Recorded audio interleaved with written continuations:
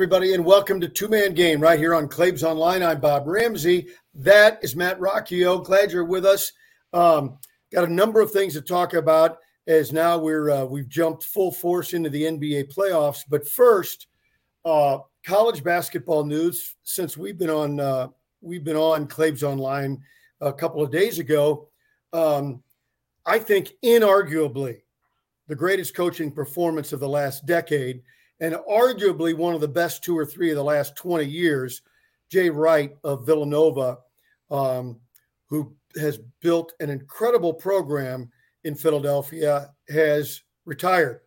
A bit of a shock in days, and this is not a criticism, but in days where, I'm going to retire and let's do the victory lap and do all of that. This is the guy that said, okay, see what's happening. I'm done. My thoughts, Rock, are speculative, but I feel pretty comfortable in saying a guy who really figured out how to truly build a program brick by brick now sees that every spring all of the players are going to be coming in and say, I'm going to need X amount of money to play next year. And that's a world that he doesn't want to live in. Yeah, I mean, and just – man, you have to respect the idea of just being like, yeah, I'm 60 years old. I got 2 championships in the pocket, not to mention a lot of money there too. I'm going to go, chill on a TV job and take it a little easy and not deal with the grind of having to re-recruit kids every year in an even more expansive way than I've had to already over the last, 10 years of my coaching career. So, yeah. All respect to him. He owns, I think, maybe the coldest moment in all of sports when Chris Jenkins hit the three-pointer to beat North Carolina, and he said bang as it's like on his fingertips, and he doesn't react. He doesn't jump around. He just goes boom, and then just as he walks away in a navy blue pinstripe suit, just like the most sports gangster thing we've seen in a long time. It was the coldest moments in the moment. I love it so much. People around him had frost on their eyebrows. That's how chilly it was. It was great. I mean, no one has ever channeled Showtime Pat Riley more than Jay Wright in that moment, and it was just as cold. And I love Jay Wright and what he was able to build at Villanova. Like you said, it's going to be tough to see people do that. It's going to be interesting to see if we ever see a team able to build like that. But I mean, 2 championships in a 3-year span at one point. Just incredible what he did. Just gets to walk off now. He's going to hand it off to one of his guys. Obviously, a tough shot to lose Jay Wright if you're Villanova, but I mean, God, Fordham, you just gotta feel for that fan base. You get some momentum. You're like, okay, it wasn't the best year, but clearly we got something going here with this coach. And then immediately, bang, he leaves for his dream job, and you can't blame him for that. Obviously, they paved the way for it. Just it's crazy how the dominoes fall.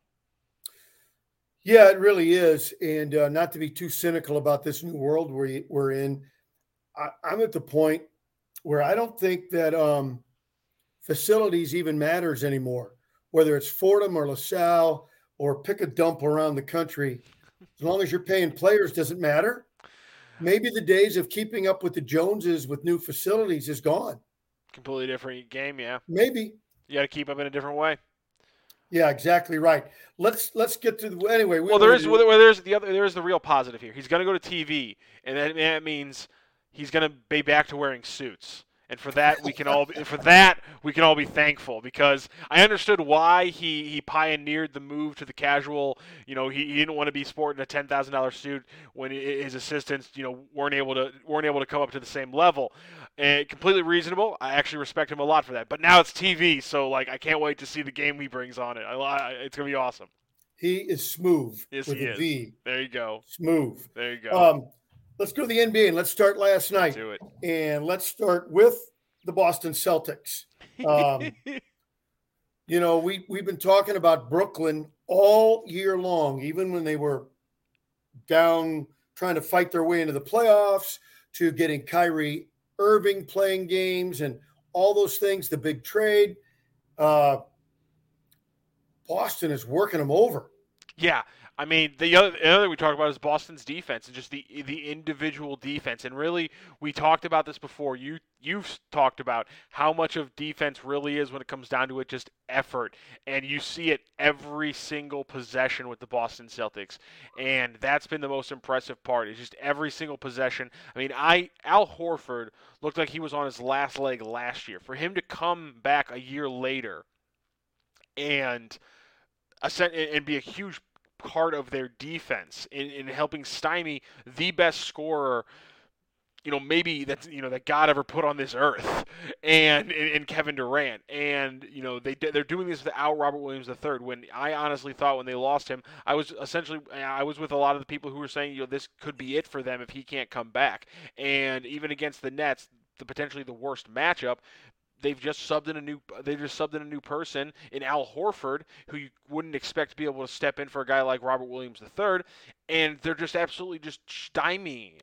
It's unbelievable what they've been able to do to Kevin Durant. Obviously, Jaylen Brown, Jason Tatum, they have a lot to do for that, but you got to give credit to Ime Udoka, and you got to give credit to that scheme, because that defense is it's one of the best ever at being connected on a string. And when one guy moves, another guy moves with it, and it's perfect in that way. And what they're doing against the Nets is picture perfect. And you got to give some credit to the Nets too. Bruce Brown was doing an incredible job defending Jason Tatum. Held him to 0-4. Just him guarding him, they held him to 0-5 to start the game, and he eventually was able to work in a much better game. But so the Nets are trying. The guys who are there are trying, but Yeah. The Celtics just right now have a game plan that is unbeatable right now. So then let's move on to Toronto, where with the overtime win, Philadelphia has all but locked this one up. And Toronto's given the effort, but Joel Embiid and Harden and Maxey, it's just too much. Yeah, they've been able to give Harden a little bit fits like we thought they would, but Maxey's just been an X factor that I don't think teams have been able to account for. Fred VanVleet's just got to do so much offensively. He can't give too much, and you just have to you constantly got to be throwing a second body at Embiid when he's in the post, so you can't really throw too many good defenders, and eventually a guy like Maxey's going to start working you over, because as much as you people want to clown on Harden, if you don't put one of your best players on him, he's going to cook you. And Scotty Barnes missing game 2 obviously hurt them. But, I mean, just what Embiid was able to do last night in overtime. It's a dumb shot at the end of the game. Charles Barkley, Shaquille O'Neal, if you were watching the coverage, they were hating on the shot for very good reason. It was a dumb shot at the end of regulation. But what he was able to do in overtime. And man, isn't it fascinating, Rammer, now? I mean, you watch one of the best players ever at getting the ball on the elbow and then going to work in Karl Malone. And now you see Joel Embiid. He gets position on the elbow, but then when he catches it, he takes that step out to the three-point line. And now he's going to go to work from the three-point line. It's just the evolution of the game of basketball from what an entry pass to the elbow used to mean in 1995 and what it means now. It's completely different. That's great analysis, Rock. That is great analysis, and it makes these guys it makes them, when they're on, absolutely unstoppable. There's nothing you can do. Yeah, a 7-footer hit a deep 3-point shot, a catch and shoot 3-point shot off an inbounds play to win a playoff game. That's wild where we're at. Again, it's not a postseason shouldn't matter, but I think that's your MVP hitting that shot. And I'm not saying that because he hit it. I'm just saying that's the MVP hitting that shot last night. It was very impressive. Yeah. So now, and then you take a look at what happened in Milwaukee. Milwaukee easily could have come back and won that game, Rock. Their last couple of minutes of play was actually most of it was inside the last minute. Just a disaster. Yeah, that's just you don't expect that to happen when the team has the playoff experience that the Bucks have. That's just the things that aren't supposed to happen. That's what a team like the Bulls, who haven't seen the playoffs very much with Lonzo and Levine and even guys like Patrick Williams who are important, those guys haven't seen the playoffs. DeMar DeRozan has. But a lot of those guys haven't. You expect them to be the one that fall apart in that situation. So kind of shocking there. Again, I think that game's indicative of why we were so impressed by the Bulls early on in the season. The defense, Alex Caruso kind of being this defensive maestro in a Draymond Green-esque way, more on the wing, the way he kind of conducts the defense, and then DeMar DeRozan is hitting those shots. And now the big question is, we saw over the course of the season, the defense cracked a little bit because Lonzo wasn't healthy and Caruso can only do so much, and DeMar DeRozan couldn't have those games game in and game out. So across a 7-game series, do we see the same kind of timeline play out where maybe they get a couple here because those things break their way, but eventually the cracks show up there, a couple shots go off the rim, and eventually Milwaukee's able to close it out, which I think is what we're going to happen. I just think we were maybe a little bit raw, maybe underestimated the experience that winning in the first half kind of gave the Bulls, and maybe this one does go 6 instead. Milwaukee's got to be smarter, Rock, and they got to make some shots. They at the end of the game, they got a couple of stops and just kept throwing bricks up, and then still had a chance on the last Bulls offensive possession, stopped them twice, but couldn't get the rebound, and the Bulls kept it, kept the offensive rebound. You can defend your butt off, but if you don't get the rebound, you've wasted it. Yeah, and I think at that point, I don't think Lopez was in at that point, and that's kind of been in what we've seen. Yeah. You saw it in Memphis. You've seen it in Memphis, Minnesota. You've seen it now with the Bucks series as well. The big men are getting played off the floor like they always do. Some teams are able to make it happen. You can still play them in moments, but teams are still able to. It's the weirdest thing in the NBA. It doesn't happen at all in the regular season, and then teams think, okay, hey, we figured it out. We figured out a drop coverage that allows us not to get murdered every game, and then immediately 3 games into the first round of the playoffs, teams are abandoning drop coverage. They're cutting minutes on the fives that can't play out on the wing, and I think you're seeing that a little bit there. And that leads to tonight's first game, Memphis at Minnesota.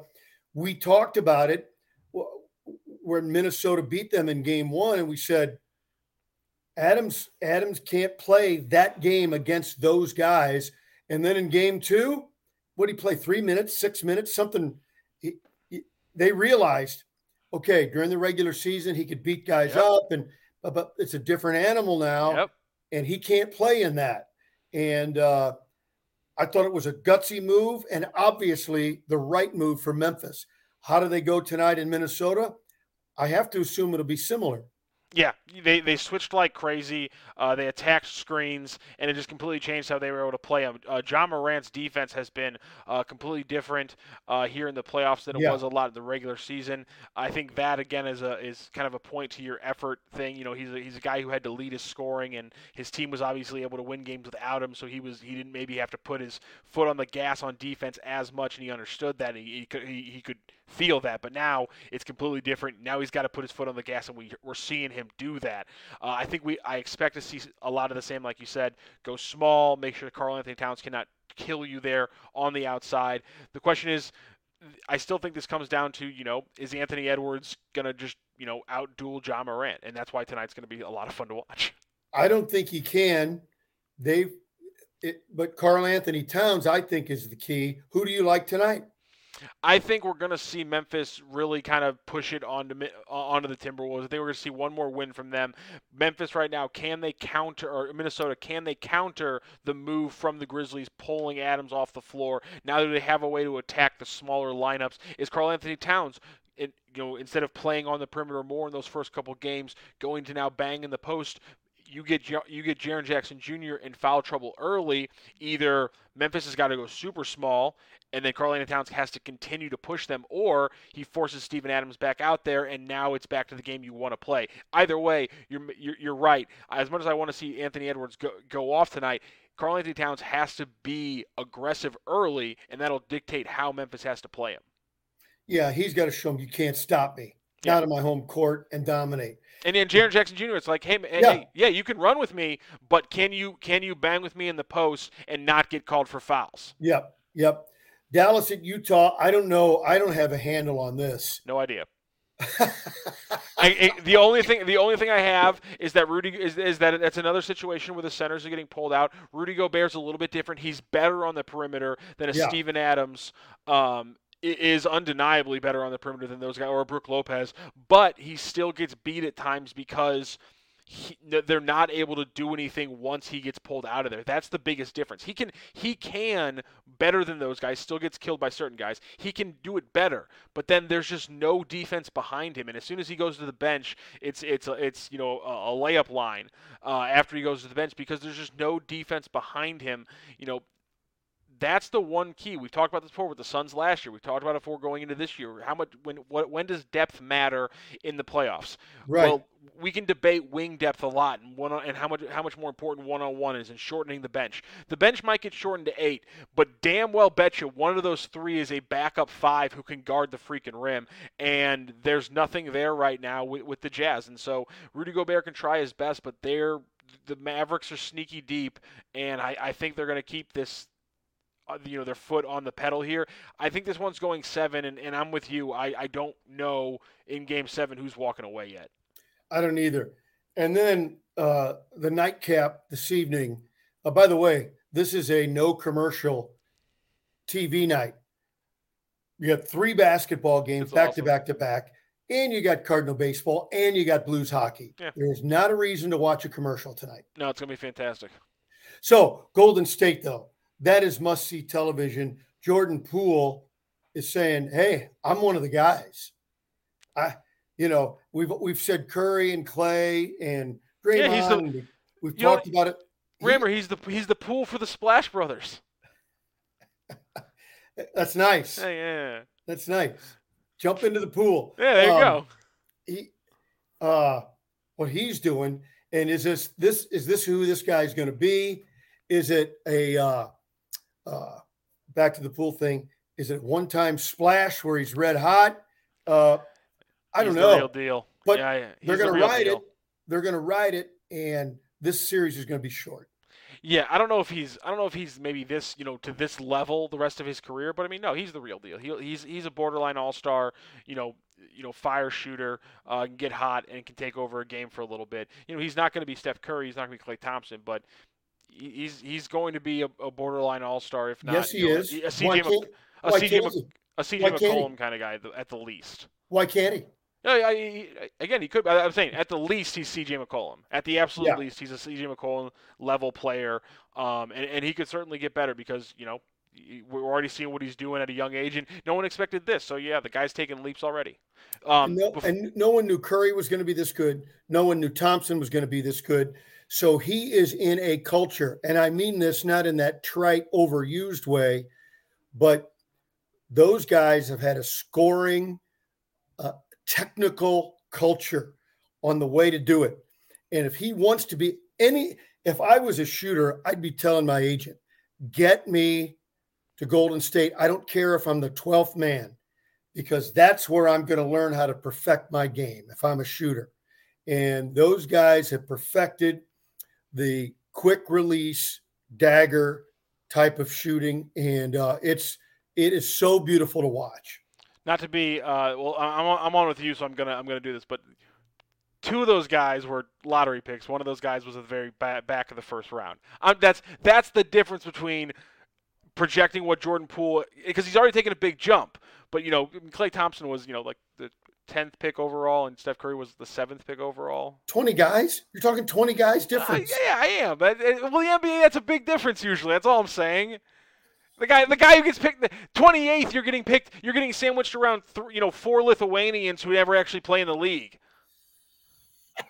That's just the fact of the NBA draft. And they're all, it's all Spurs picks, but that's the fact of the matter. Yeah, they're all going to the Spurs. Yeah. Before we move on really quick, I wanted to touch on one of the games we have missed in the interim, and that was obviously Devin Booker gets super hot in the first quarter, goes down with a hamstring sprain. They lose the game to the Pelicans, a game we just didn't expect that to happen. And then it comes out earlier today, people thought maybe he misses 2 games. Comes out today that it's potentially it's at least a week, maybe 2 weeks before he's healthy to play a game again. It's obviously a pretty severe hamstring tear. My guess is if you looked at the back of his leg, you'd probably see bruising. Blood. You'd see bruising, hematoma, I think we like to call it in the emergency room. I watched a lot of ER back in the day. And I've also had pretty badly torn hamstring. Mm-hmm. And if it's as bad as it sounds like, 2 weeks would be really optimistic. Yeah, that's wild. Yeah, so I mean that completely changes that series. Listen, if Chris Paul is healthy, that's not it's not going to be a problem. It's going to go longer than we thought. It's going to go 6 or 7. But I think the Suns are just everything about them, the defense, the offense. It's so cohesive. They play such a team game. Listen, they're going to miss Booker. There's no doubt, but they can weather the storm. All right, we didn't talk about this before we came on. I'm just going to throw a one quick hitter at you. Who's been the best performer in the playoffs so far? 2 weeks in. I'm going to go with it's Anthony Edwards or Brandon Ingram, because they're winning games. They're winning games for teams you didn't expect, and they're doing it in extremely impressive ways. I mean, Brandon Ingram took over that Suns Pelicans game when they were losing that one, and then Anthony Edwards set a record for guys in their first playoff game, or was in the top 5 ever of guys in their first playoff game in his appearance, and he's been such a huge part for the Timberwolves. So those guys stepping in and leading their teams the way they have, that's been the most impressive thing so far for me. I said 2 weeks, 1 full week in. I knew you'd give me a good answer, so focus on those guys. The stars are being the stars, and we'll see how it goes this weekend. We'll get back together next week. I think a series or two might be over by the time we reconvene. Yeah, there's a good chance. So let's say we talk on after Monday. There's a good chance Toronto and Philadelphia is done. Boston and Brooklyn could be done by then, and Miami and Atlanta, which we didn't talk about, but that looks like it could be done as well. So I mean, yeah, we could be looking at three series probably done. But then the big difference is that 2 days ago, it would have been, 3 or 4 series are probably going to be done, Rammer, and the next ones are probably going to wrap up Tuesday. And now it's looking like 3 series are going to be done, and the next ones are going to wrap up next weekend. So it's going to get kind of intense here after Game 4. Beautiful, great stuff, Rock. Good talking to you, and we'll visit again next week. Have a great weekend watching the NBA. You too, absolutely, Rammer. That's Matt Rocchio. I'm Bob Ramsey. Glad you've been with us. We'll see you at the first of the week. On Claibs Online, this is the two-man game. At St. Louis Acura, we have over 330 pre-owned vehicles of all makes and models. And all of them are covered by our St. Louis Acura Promise and backed by our Better Business Bureau A+ rating and 30 years in business. We also service all makes and models of vehicles, including glass and bumper repair, paint touch-ups, and full mechanical services from one of our 24 technicians. St. Louis Acura, better than ever for you, no matter what vehicle drives you.